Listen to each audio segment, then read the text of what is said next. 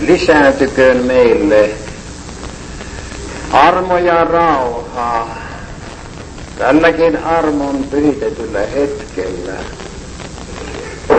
ja yhä edelleen vielä itse kullekin kaipaavalle sydämelle elämämme ehtooseen asti, että kerran saisimme suurena valkeana päivänä kokoontua yhtelen koolle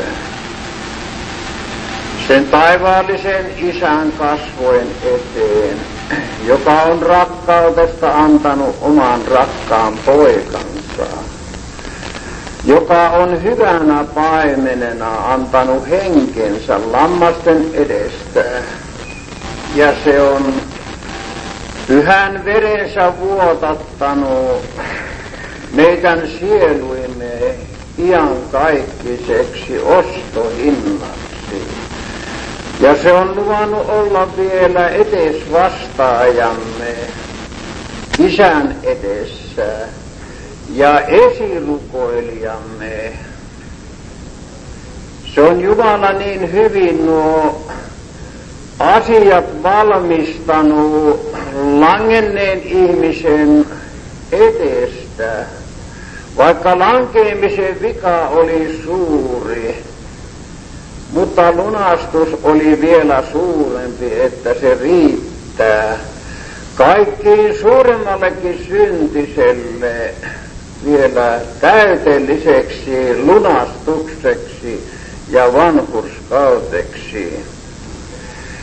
Nyt kun on meillä jäähyväisseurat, niin ajattelin lukia täältä pyhästä kirjasta, viimeisestä kirjasta ja viimeisestä luvusta.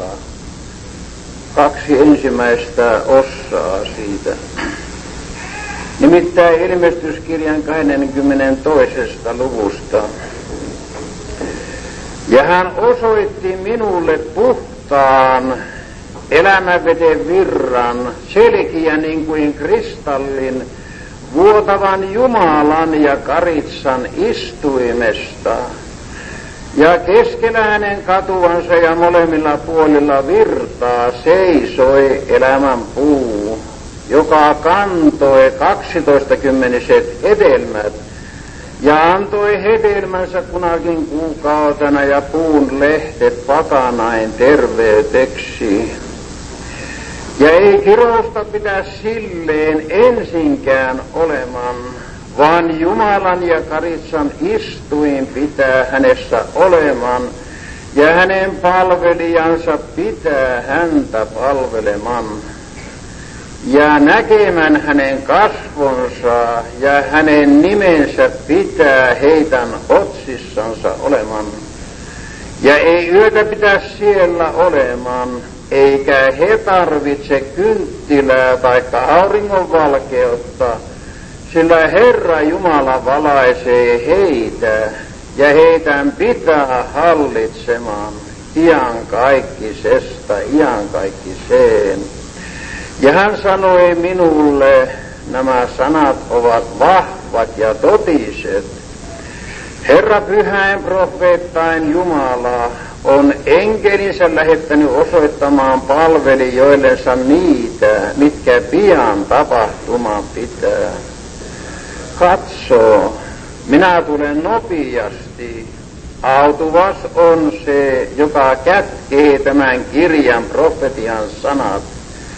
Ja minä Johannes olen se, joka näitä näin ja kuulin. Ja kuin minä näitä kuulin ja näin, lankesin minä maahan rukoilemaan enkelin jalkain eteen, joka minulle näitä osoitti. Ja hän sanoi minulle, katso, että sitä tee, sillä minä olen sinun kanssa palvelijassa sinun veljeis, profeettain ja niiden, jotka tämän kirjan sanat kätkevät, kumarra ja rukoile Jumalaa. Ja hän sanoi minulle, älä tämän kirjan profetian sanoja lukitse, sillä aika on läsnä. Joka paha on, se olkoon vielä paha. Joka saastainen on, se tulkoon vielä saastaiseksi. Mutta joka vanhurskas on, se tulkoon vielä hurskaaksi. Ja joka pyhä on, se tulkoon vielä pyhäksi. Ja katso, minä tulen pian, ja minun palkkani on minun kanssani, antamaan kullekin niin kuin hänen työnsä on. Minä olen A ja O, alku ja loppu, ensimmäinen ja viimeinen. Autuvat ovat ne, jotka hänen käskynsä pitävät, että heitä voimansa elämänpuussa olisi, ja että he porteista kaupunkiin sisälle menisivät. Mutta ulkona ovat koirat ja velhot ja huorintekijät ja murhaajat ja epäjumalan palvelijat ja kaikki ne, jotka valhetta rakastavat ja tekevät. Minä, Jeesus, lähetin minun enkelini todistamaan näitä teille seurakunnissa. Minä olen Taavitin juuri ja suku, se kirkas koin tähti. Ja henki ja morsian sanovat tulee, ja joka kuulee, se sanokaan tulee. Ja joka janoo, se tulkaan, ja joka tahtoo, se ottakaan elämän vettä lahjaksi. Amen.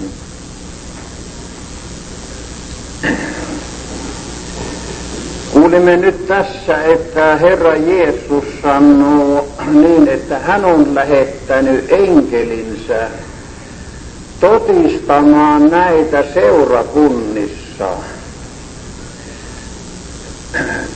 Tässä nyt saimme kuulla sanomia vanhurskasten kotitalosta, mikä on se viimeinen kotitalo, jota kohti olemme matkalla vielä kirvoittelemassa.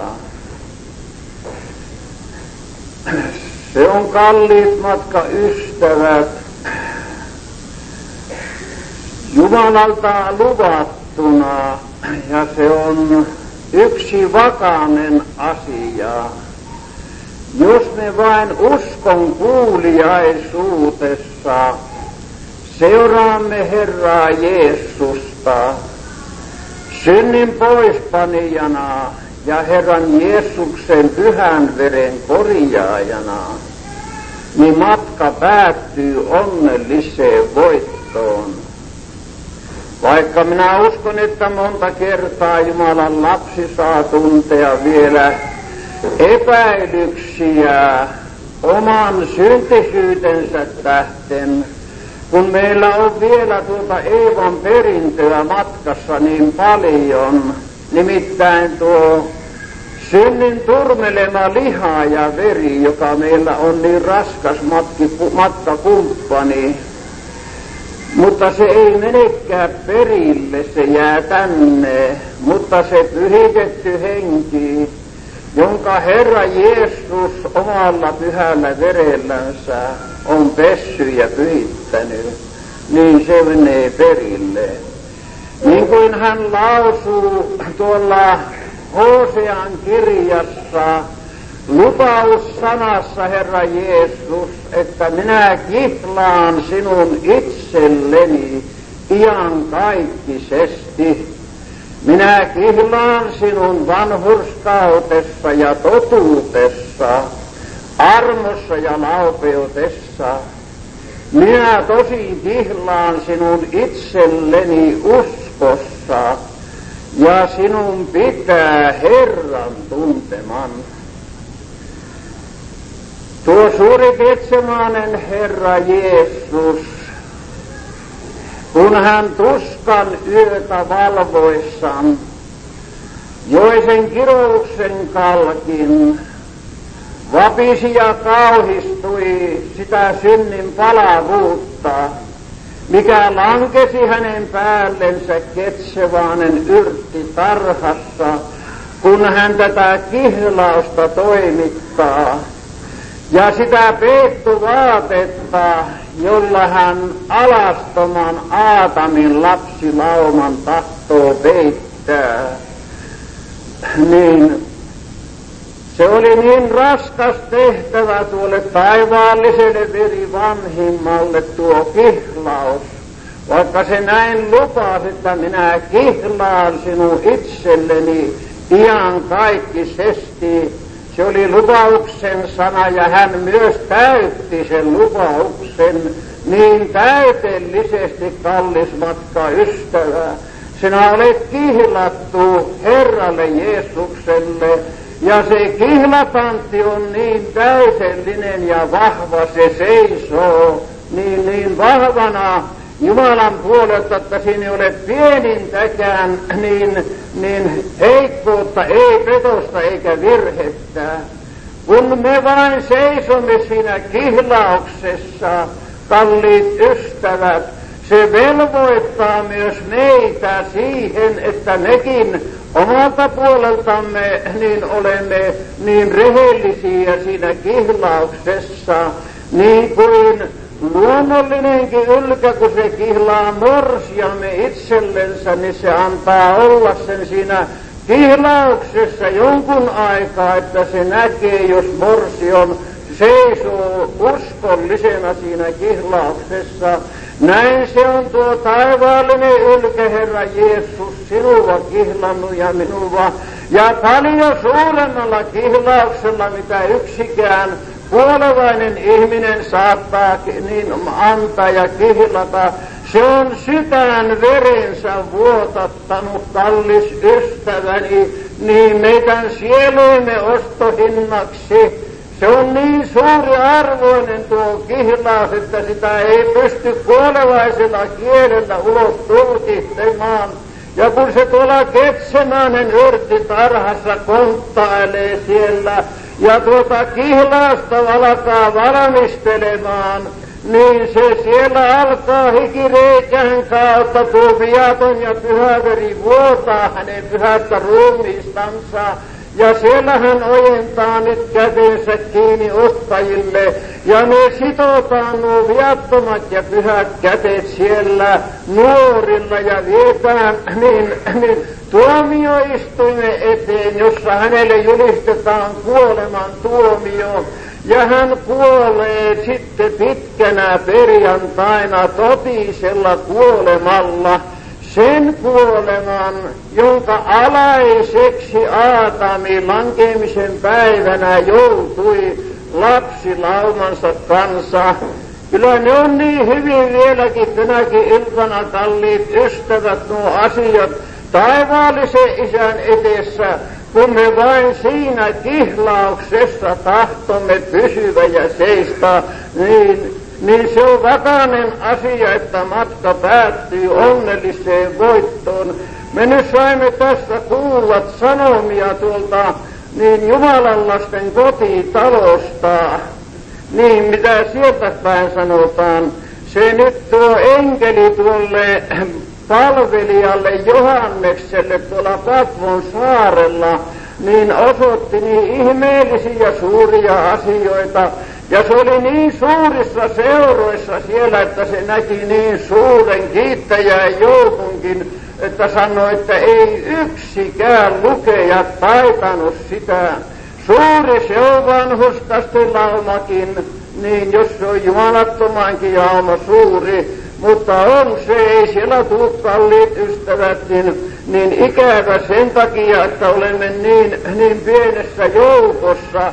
Vaikka monta kertaa täällä maan päällä ehkä saattaa tuntua, että me olemme niin halpa-arvoisessa joukossa, niin pienessä, niin ja vielä sitten sieluvihollinen saarnaa, että luuletko sinä tulevas autuvaksi, katsopa sydäntäsi, niin mitä sieltä päin näkyy. Ja jos se saa vain ihmisen, niin omaa sydäntä katsomaan ja oman sydämen ansiosta katsomaan autuutta, niin se vakainen asia on, että se saattaa aina epäilykseen.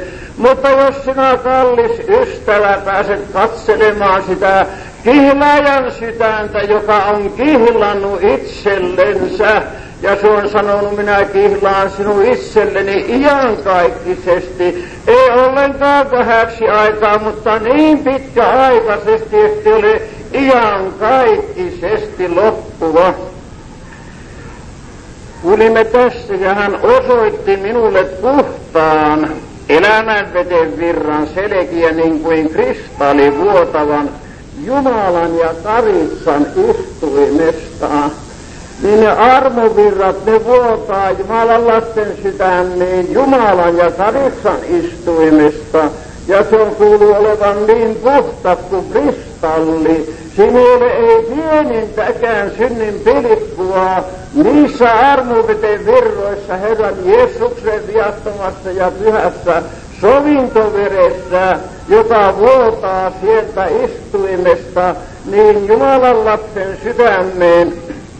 Kuulimme tässä keskellä hänen katuvansa ja molemmilla puolilla virtaa seisoi erämänpuu, joka kantoi 12-kymmenniset hedelmät ja antoi hedelmänsä kunakin kuukautena, ja puun lehtet pakanain terveyteksi.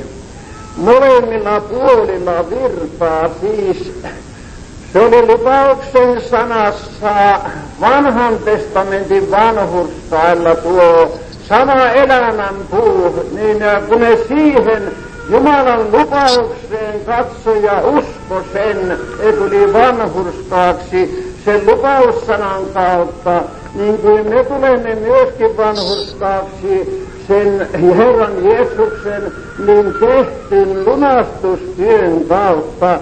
Se on Uudessa testamentissa sama elämänpuu kuin Vanhassa testamentissakin. Se on molemmilla puolilla ja kuuluu, että se antaa hedelmänsä kunakin kuukautena.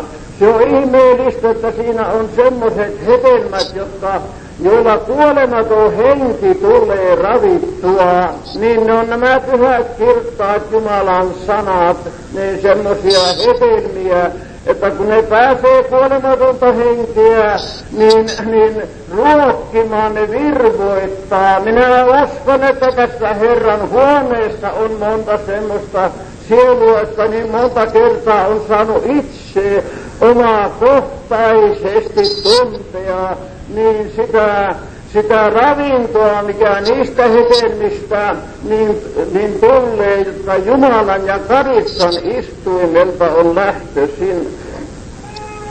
Sanotaan, ei kirousta pitää silleen ensinkään olemaan, vaan Jumalan ja karitsan istuin pitää hänessä olemaan, ja hänen palvelijansa pitää häntä palvelemaan.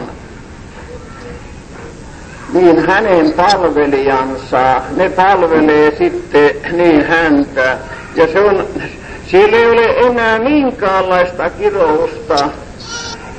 Jumala kun viimeiset kyyneleet pyyhkii pois, niin hänen omilta armolapsiltansa kotia tullessa, niin ei iankaikkisesti enää ole, ei minkään kaltaista murheen kyyneltä.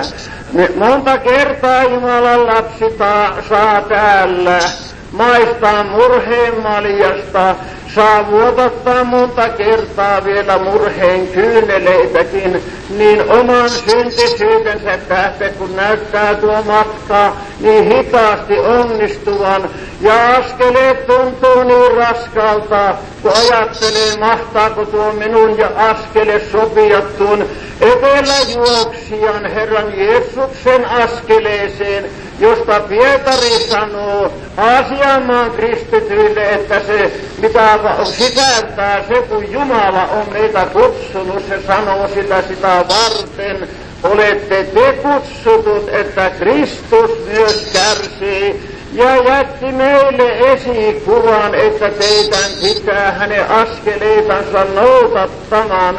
Niin, se tuntuu monasti raskalta, jos on jonkunlaista kärsimystäkin tuolla elämän tiellä matkamiehelle. Mutta kun me pääsemme katselemaan sitä eteläjuoksijaa, kuinka raskaan vaivan se on kärsinyt, ja hän on antanut sen kunnian taivaalliselle isälle, että se pyytää siellä niin, että ei minun, mutta sinun tahtos, Isä, tapahtukoon.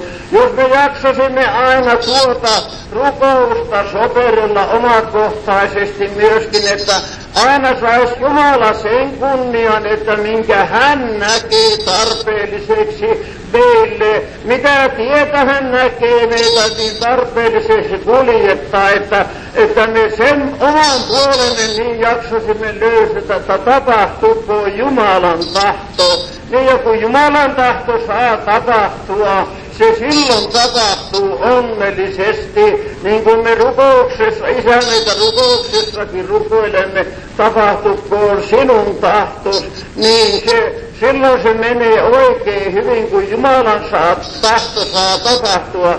Ja se varmasti tapahtuu, kun vain me emme itse seiso niin vastaan sitä, että me oman puolemme löysäämme, niin Jumala oman pyhän nimensä ja kunniansa tähtessä vie meitä perille.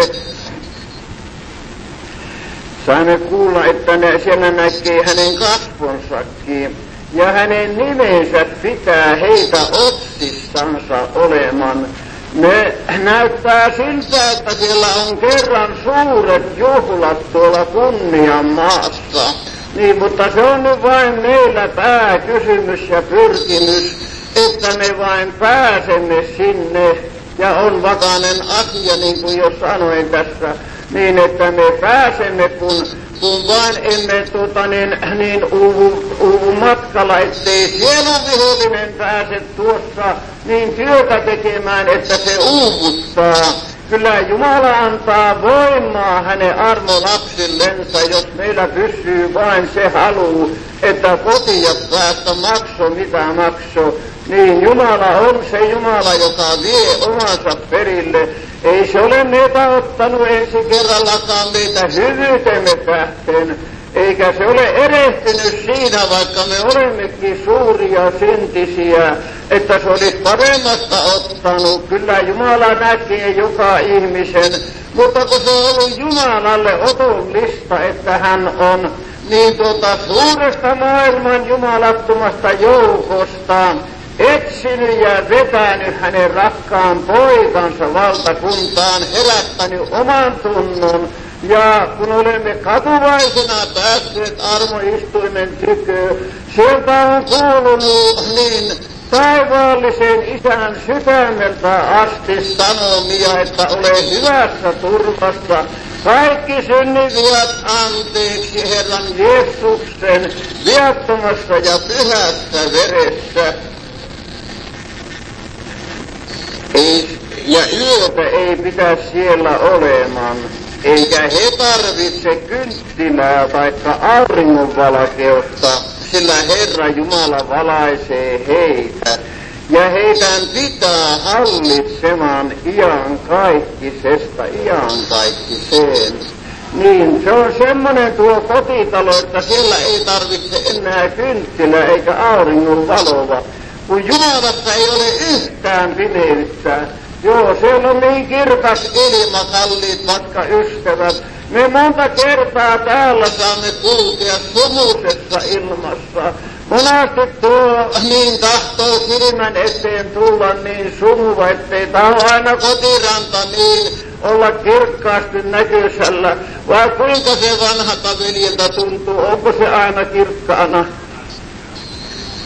Niin se tahtoo monasti vain pimeys saavuttaa, mutta kun me olemme kuitenkin sitä matkaa kohti menossa, niin tuota kirkasta päivää ja semmoista kirkasta kaupunkia kohti, jossa ei ole yhtään pimeyttä, ei pienintäkään pimeyttä, kun Jumala on siellä valkeutena, niin silloin siellä on kalliit ystävät, hyvä olla. Sen tähden ajattelin tätä niin, että me saisimme uskon voiman. Kyllä täällä on paljon kristityille kirjoituksia täällä noiden apostolien kirjoituksia, joissa osoitetaan ja neuvotaan, kuinka tällä tiellä niin pysytään matkassa. Mutta nyt tuossa ajattelin, että Jumala saisi meitä nyt tuolta puolelta näyttää niin että meillä vain sydämen usko, niin saisi sen rohkeuden, että me koko sydämellä luottaisimme Herran Jeesuksen täydelliseen ansioon, niin että se on usko, jolla me kiinni pidämme siitä. Sanoo, katso, minä tulen nopeasti. Autuvas on, joka kätkee tämän kirjan profetian sanat. Niin ne kuuluu nyt olevan autuvaita. Ne ihmiset, jotka kätkee tämän kirjan profetian sanat, ja sanoo, hän tulee nopeasti.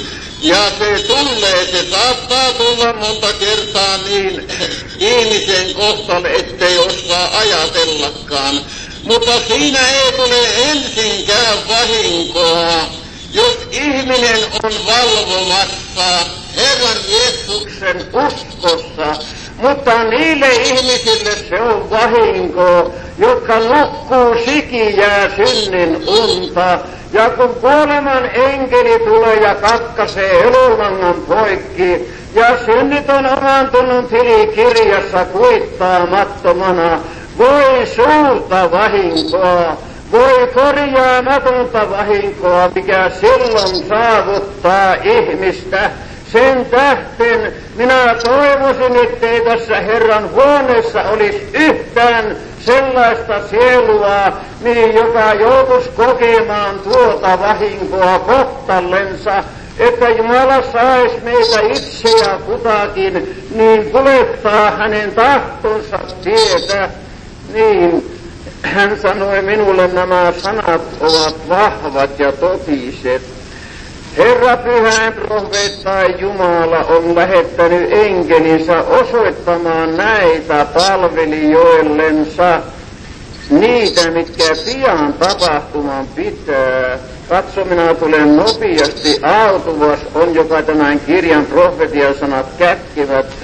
Ja minä, Johannes, olen se, joka näitä näin ja kuulin. Ja kun minä näitä näin ja kuulin, lankesin minä maahan rukoilemaan enkeli jalkain eteen, joka minulle näitä osoitti. Ja hän sanoi minulle, katso, ette sitä tee, sillä minä olen sinun kanssa palvelijassa, sinun veljeesi ja profeettaan, ja niitä, jotka tämän kirjan sanat kätkivät, kumarra ja rukoile Jumalaa. Niin. Nyt me kuulimme, että meillä onkin semmosia niin matkakumppaneita, vaikka meidän savisilmä ei saata nähdä niitä, taivaan enkeliä. Tuo Johannes, kun sen silmät aukeni, kun tuolta taivaasta tuli noita, niin se tahto osoittaa kunnia ja lankesi niiden eteen, mutta enkeli ei tahto sitä kunniaa, kun se ei hänelle kuulu. Hebrealaiskirjeestä niin kirjoitetaan sillä tavalla, että mikä virka enkelillä on, niin ne on palvelevaiset henget, palvelukseen lähetetty niille, jotka autuuden perimän pitää. Ja oppi-isämme Luther sanoi, että jos ei olisi noita enkeleitä, jotka meitä vartioitsee, niin perkelee Jumalan lapset, niin ryöstäisi ja veisi vaikka millä silmän räpäyksellä. Mutta ne on semmoiset näkymättömät, niin meidän suojelijamme, ja ne on taivaasta kotosi. Se kallis matka ystävä, jos sinä vain jaksat näin omistaa ja uskoa näitä kohtallesi, se on yksi vakainen asia, että kun se on täällä pyhässä kirjassa sanottuna, niin se niin on. Jumala, mitä se on puhunut, se myös sen täyttää. Ja se on vakainen tämä Jumalan sana, siinä ei pienintäkään virhettä, jota saattaisi pettää, niin ne on niin hyvästi nuo asiat taivaasta päin valmistettu, niin ihmistä kohten, mutta monta kertaa se sieluvihollinen eksyttää meitä. sen tähden se on kallis asia meille itse kullekin, että Jumala saa pyhällä sanallansa meitä puhutella läheisesti ja kirkastaa sanansa virkaa, mikä sillä on, kuinka Jumala tahtoo omistansa huolta pitää. Ja hän sanoi minulle, katso ette sitä tee, sillä minä olen sinun kansapalvelijas ja sinun veljeis profeettain ja niitä, jotka tämän kirjan sanat kätkevät, kumarra ja rukoile Jumalaa. Ja hän sanoi minulle, älä tämän kirjan profetian sanoja lukitse, sillä aika on läsnä. Jos se oli silloin läsnä, kun on tämä kirjoitettu, kalliit ystävät, me vakaisesti saamme sanoa, se on nyt paljon lähempänä jo. Ja se saattaa olla niinkin läsnä, että emme osaa ajatellakaan. Mutta vaikka emme yhteistä loppuakaan, niin olen näkemässä. Saattaa monta olla, jotka lähtee täältä. Se on kuitenkin niiden ihmisten kohtale silloin, jotka itse kukin lähtee aikanansa täältä. Niin, ja silloin tulee se suuri palkanmaksaja, joka antaa ei ansiosta palkan, mutta kokonansa armosta. Se antaa arvopalkan hänen uskollisille kilvoittelijoillensa. Tässä kuuluu sanat sitten, joka paha on, se olkoon vielä pahaa. Ja joka saastainen on, se tulkoon vielä saastaiseksi. Mutta joka vanhurskas on, se tulkoon vielä hurskaaksi. Ja joka pyhä on, se tulkoon vielä pyhäksi. Se on Jumalan sana semmonen, niin että kun se pyhä sana puhutaan ihmisten omia tuntoja kohti, jos se sana ei saa ihmistä niin nöyryyttää, niin se niin kuin kuuluu sanat, joka paha on, se olkoon vielä paha. Ei se sitä tarkoita, että Jumala tahtoisi ihmistä hänen pahuutensa jäämään, mutta jos ihminen ei ota vaaria Jumalan armon kutsusta, seisoo niin oman tunnon nuhteita vastaan ja Jumalan sanaa vastaan, eikä tahto alistua niin tekemään parannusta, niin kuin Jeesus sanoi, että ihmiset rakastivat enemmän pimeyttä kuin valkeutta, sillä heidän työnsä olivat pahat. Ihminen ajattelee, kun silloin työt pahat, niin ja että se ei tahto tuota niitä päivän valkeuteen, että ne tulisi valkeutelta rankaistuksi. Voi ihminen varasti ajatella, että ehkä ne vanhenee, kun niitä kauan säilyttää tuolla oman tunnon tilikirjassa. Mutta täällä pyhässä kirjassa on Hosean kautta, sanotaan sillä tavalla, ei kun Malakian kautta, niin että muistokirja on hänen edessänsä kirjoitettuna. Niin, se on semmoinen muistokirja. Ja tämä sana Johannes kirjoittaa täällä toisessa paikassa ilmestyskirjassa, kun se sanoo, että minä näen niin kuolleet sekä pienet että suuret seisovan istuimen edessä. Ja kirjat avattiin, niin huomaan nyt kirjat avattiin. Ja toinen kirja avattiin, joka on elämän, ja kuolleet tuomittiin niissä, kuin kirjoissa kirjoitettu oli heidän töittensä jälkeen. Siis se on ihmisen oman tunnon tilikirja, jonka Jumala tahtoo tarkastaa. Ja jos ei se ole täällä armoistuimen edessä, niin kuitattu se synnin tilikirja ihmisen omassa tunnossa, Jeesuksen viattomalla ja pyhällä verellä, niin sen täytyy avata se tunnon tilikirja suurena tuomiopäivänä. Joo, ja silloin saa ihminen semmoisen tuomion, kuin hänen työnsä on, niin kuin kuuluu sanat, että se antaa itse kullekin heidän töittensä ansion jälkeen. Katso, minä tulen pian, ja minun palkkani on minun kansani, antamaan kullekin niin kuin hänen työnsä on. Näin nyt Herra Jeesus vakuuttaa, että hän tulee pian. Mitä sanoisit Pyhä Sielu nyt tänä iltana, jos sillä lailla tapahtuisi, että yhtäkkiä se suuri kirkkaus ilmestyisi ja Herra Jeesus tulisi hakemaan omiansa, ei yksinänsä, mutta lukemattoman enkelijoukon kanssa. Se tulee kerran suuressa kunniassansa. Ei ole enää orjan tappurainen piikkikruunu päässä, ei ole enää niin hänen muotonsa ruvempi kuin ihmisten lasten kasvot, niin kuin profeetta sai sitä näkee, niin että hänen muotonsa oli rumempi kuin ihmisten lasten, mutta hän tulee suuressa kunniassansa ja kaikki pyhät enkelit hänen kansansa. Se on semmoinen päivä silloin, kun se suuri tulija tulee, niin että toisille se on yksi kielin kertomattoman suuri juhlapäivä, mutta toisille se on hirmuinen tuomion päivä, että luotun ihmisen ja lunastetun sielun pitää kuulla sen vanhurskaan sanan, että menkää pois minun tyköväni, te kirotut siihen iankaikkiseen tulleen. Voi hirmuinen se asia, joka joutuu sen sanan alle. Ja se on vakainen asia, olipa ihminen vaikka meren syvyydessä eli missä. Niin se ääni on niin voimakas, että se nostaa ihmisen. Ja sen täytyy alistua ja painua siihen, mihinkä se käskee.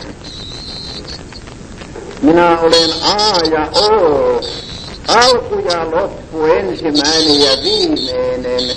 Niin se on Herra Jeesus, se on uskon alkaja hänen omissansa. Ja se on myös uskon päättäjä. Silloin se käy hyvästi, kallis matka ystäväni, niin kuin tuo Herra Jeesus saa päättää se aljetun uskon, minkä se on meistä alkanut. Alkuvat ovat ne, jotka hänen käskynsä pitävät, että heitä voimansa elämänpuussa olisi, ja he porteista kaupunkiin sisälle menisivät. Niin ne on ne alkuvat, jotka hänen käskynsä pitävät. No mitä käskyjä ne sitten on, joidenka hänen pitämisellä, niin ne on alkuvaita. Tämä sama kirjoittaja kirjoittaa epistolassa sillä tavalla, tämä on hänen käskynsä, nimittäin Jeesuksen käsky, että me hänen ainoan poikansa Herran Jeesuksen nimen päälle uskoisimme ja rakastaisimme meitä me keskenämme. Niin luin keviä käsky se oli, niin vaikka se on näin keviä, mutta että me käytännössä tuota toteutamme, niin se ei ole lihan eikä veren vaikutuksesta, mutta Jumala on siinä armovoimana hänen omillansa. Ja nyt on niin korkeat armolupaukset, että ne on autuvaita, jotta hänen käskynsä pitävät. Sanoo, että heitä voimansa elämänpuussa olisi, niin se on sitten voima elämänpuussa Herrassa Jeesuksessa niillä ihmisillä. Mutta se sanoo tässä sitten vielä, että he porteista kaupunkiin sisälle menisivät. Mitä porttia ne on sitten, joita kautta pitää kulkea ennen kuin pääsee taivaan kaupunkiin?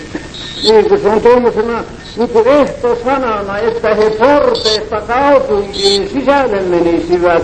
Ne on Herran Jeesuksen viattomat avatut verihaavat, ne portit, joiden kautta ainoa tie ja mahdollisuus on päästä taivaan kaupunkiin. Ja ne on nyt sitten autuvaita, jotka pitää hänen käskynsä, että heitä voivansa elämänpuussa olisi, ja he porteista kaupunkiin sisälle menisivät. Niin ne on monikko sana. Ne on Herran Jeesuksen viattomat ja pyhät verihaavat, jotka hän on meidän synteemme tähten ottanut hänen pyhään ruumiiseensa. Ja se pyhä veri, joka niistä on vuotanut ulos, niin se on se ainoa pyhä Mirhami. Niin kuin me luemme tuolla, niin Torkian Veesun kirjassa samankaltaiset sanat, Kristuksen lupaussana. Silloin nousen minä, kuinka se onkaan, silloin nousen minä avaamaan ystävälleni, huomaa, se sanoo ystäväksi sinua. Silloin nousin minä avaamaan ystävälleni, ja minun käteni tiukkuivat mirhamia, ja mirhami valui minun sormistani lukun salvan päälle. Katoppa, kun tuo niin Korkean Veesun matkamieskin näki tuon päivän, kun tuo niin suuri ylimmäinen pappi nousi ystävällensä avaamaan, kun se Golgatan ristille nostettiin pitkänä perjantaina, ja niin raatan alat, jotka lyötiin hänen viattomiin ja pyhiin käsinsä, niin se pyhä Mirhami vuoti sieltä kuoleman vankihuoneen lukun salvan päälle, kallismatta ystävä.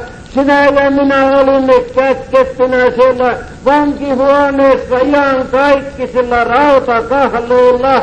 Ja tuo pyhä Mirhami oli semmoinen, jos oli semmoinen voima ja vaikutus, että se vuoti sieltä lukun salvan päälle. Nyt aukeni kuoleman vankihuoneen lukut, joko on syytä kalliit vaikka ystävät kiittää Jumalaa, niin siitä suuresta armosta, että meillä on semmoinen uhri, pappi, Herra Jeesus, niin joka on avannut tuon kuoleman vankihuoneen lukun, jota ei yksikään muu voinut avata. Se oli ainoa hän, joka avasi, ja se pyhä Mirhami, joka vuoti hänen sormistansa lukunsalvan päälle, siinä oli semmoinen vaikutusvoima, että se aukasi sen lukon, jota ei kukaan muu saattanut avata.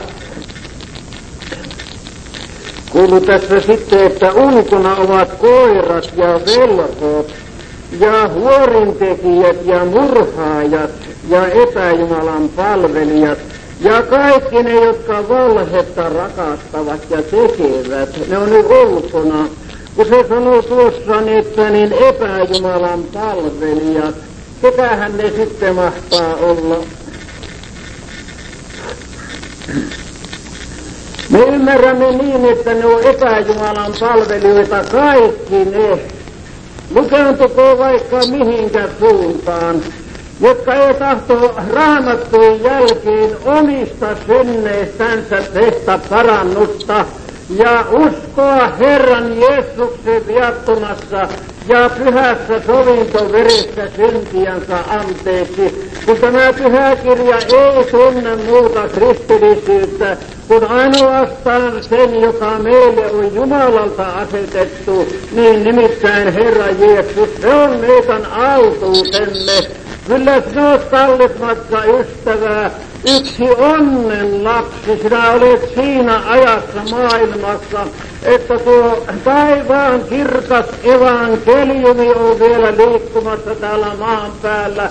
Siitä olisi meillä niin paljon kiitoksen syytä, että Jumala on nähnyt meitä niin kuoleman vanki ja siihen aikaan tänne maan päälle niin luota, että olemme etsikkopäivän käsittäneet ja saaneet kohtallemme.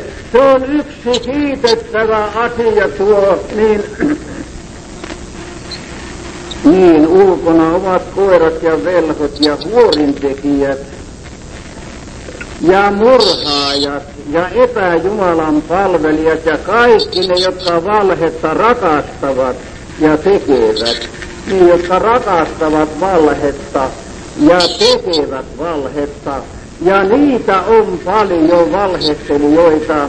Ja niin kuin apostoli Paavali sanoi, että jokainen ihminen olkoon valhettelija ja Jumala totinen, niin emme saata mekään syyttömänä olla, ettei mekin siihen luokkaan kuulu, että olemme valhettelleet. Mutta se on toinen asia, ettei me tahtoehtollisesti niin tuohon syntiinkään niin ruveta, sillä se on pyhässä kirjassa näytetty, kuinka raskas valheen synti on myöskin. että ihminen, joka niin oman tuntonsa päältä puhuu, niin ja toisin puhuu ja toisin asian tietää, se on niin raskasta syntiä, niin kuin kävi Ananiakselle ja Saffiiralle, että kuolema leikkasi heiltä elonlangan poikki, kun tiettynsä valehtelivat tuntoansa vastaan. Sen tähden on tarpeellista näitä varoitussanojakin puhua, että me niin saamme itse kukin sitä koetella,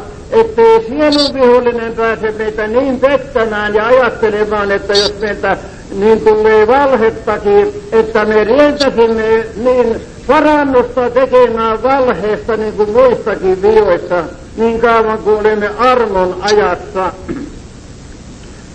Sanoo tässä minä Jeesus, lähetin minun enkelini todistamaan näitä teille seurakunnissa. Minä olen Taavitin juuri ja suku, se kirkas kointähti. Nyt Herra Jeesus täällä ilmoittaa itsensä, mikä hän on, että hän on se Taavitin juuri ja suku, se kirkas kointähti, nimittäin se, joka oli Raamatuissa niin luvattuna ja niin moni kertaan Jumala tuon lupauksensa aina uutisti niin profeettansa kautta, nimittäin tuon, että hän niin on antanut, eli antaa poikansa Herran Jeesuksen. Ja niin kuin Paavali siitä kirjoittaa, että koska aika oli täytetty, lähetti Jumala poikansa syntisen lihan hahmossa, tuomitsi synnin lihassa synnin kautta, että lain vanhurskaus täytetyksi tulisi meissä, jotka emme vailla lihaa vaan hengen jälkeen. Niin se on nyt niissä armolapsissa, jotka tahtoo täällä vajeltaa uskon kuuliaisuudessa, ei lihan jälkeen, mutta hengen jälkeen, ja niin kuin Jumalan sana niitä opettaa. Täällä kuuluu sitten sanat, ja henki ja morsian sanovat tulee. Ja joka kuulee, se sanokaan tulee, ja joka janoo, se tulkaan, ja joka tahtoo, se ottakaan elämän vettä lahjaksi. Niin nyt henki ja morsian, näin nyt kun on Kristuksen henki morsiamme rintaan niin saanut tilansa, että se Kristuksen henki morsiamen kanssa vastaa tuolle suurelle tulijalle, joka lupaa, että katso, minä tulen pian ja minun palkkani on minun kansani. Niin nyt kun tuo Kristuksen henki vastaa morsiamme rinnassa niin, että tulee, ja joka kuulee nyt, niin niillekin, jotka kuulee nyt, niin se sanokaan tulee. Ja joka janoo, se tulkaan, ja joka tahtoo, se ottakaan elämän vettä lahjaksi. Onko tässä Herran huoneessa semmoista, jolla olisi niin jano iankaikkisen elämän perään? Kuuluu taivaasta kutsusana, joka janoo, se tulkaan. Ja niin kuin profeetan kautta myöskin huutelee Jumala kaikki janovaiset, tulkaa vetten tyköön, teesi, joilla ei ole rahaa. Tulkaa, ottakaa ilman rahata ja ilman hinnata viinaa ja rieskaa. Ja nuhtelee kohta, miksi annatte rahan siinä, kussa ei ole leipää, ja teidän työnne siinä, kussa ei ole ravintoa. Huomaattaa, kuulkaa minua ja tulkaa minun tyköni, niin minä teen teidän kanssanne iankaikkisen liiton, lujat Taavitin armot. Näin nyt Jumala tahtoo hänen luotun lapsensa kanssa tehdä niin iankaikkisen liiton, ei ollenkaan vähän aikaista liittoa, mutta iankaikkisen liiton. Ja sinä Jumalan lapsi, joka olet tähän armoliittoon sisälle tullut, et sinä saata vielä ymmärtää eikä käsittää täydellisesti sitä, kuinka arvokas ja suuri arvoinen se on, että sinä olet päässyt siihen liittoon sisälle, mutta kun sinä kerran saat avata silmäsi sillä kirkkaassa ilmassa, silloin sinä vasta huomaat niin mitä Jumala on tehnyt meille. Sen tähden minä toivotan teille, kalliit rakkaat ystävät, niin kuin myös itsellenikin sitä armon vuotta, että Jumala antaisi sen armon, niin että voisimme Jumalan niin uskon kuuliaisuudessa kelvoitella ja jalkaa aina sovittaa tuo edellä juoksijan Herran Jeesuksen askeleeseen, niin että matka päättyisi onnelliseen voittoon. Jumala suokoon kallis matka ystävä sinulle ja minulle sen armon, että me omakohtaisesti sen käsittäisimme Jeesuksen siunatussa nimessä. Amen. Haluaisin nyt vielä, kalliit ystävät, tässä sanoa. Ehkä on tullut monta heikkoa sanaa. Ei ole tarkoitus ollut semmoinen ensinkään, että Paulaa kenenkään oman tunnon eteen panna. Mutta niin jos on tullut ja tunnen niin paljon omalta puolelta puuttuvaisuutta, niin vieläkö jakso sitten minullekin antaa anteeksi kaikkia vikoja ja puutoksia? Ilo ja rauha. Ja tahdon teitä kaikkia kiittää kaikesta rakkaudesta ja toivotan sitä onnellista uutta vuotta teille kaikille, että Jumala, joka on teissä hyvän työn alkanut, että hän sen myöskin päättää pyhän tahtonsa jälkeen Jeesuksen nimessä. Amen.